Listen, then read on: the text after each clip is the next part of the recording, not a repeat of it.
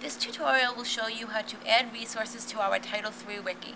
Since I've created a resources section where you can add any interesting resources that you found and share it with your teammates, I think this is a great tutorial to watch. The first step is to log on to Gateway and access the Title III Wiki. So you're going to click Class Wiki. And then if you click on the resources section right here, and click on the edit button. Now as you can see, I just put instructions to post anything that you feel would be of interest, so you can just hit enter after my instructions and then click on the link button. And the first thing is to type in text to display what the title of your link is.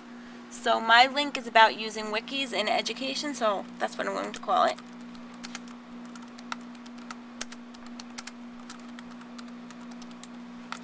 Then there's an address section, so what you're going to do is bring up the website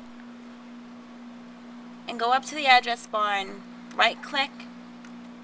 After you highlight it, right click and do copy to copy the address.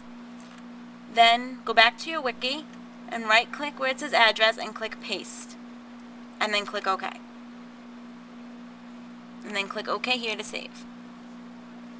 Now you have the link right here, you can click on it and it should pop up.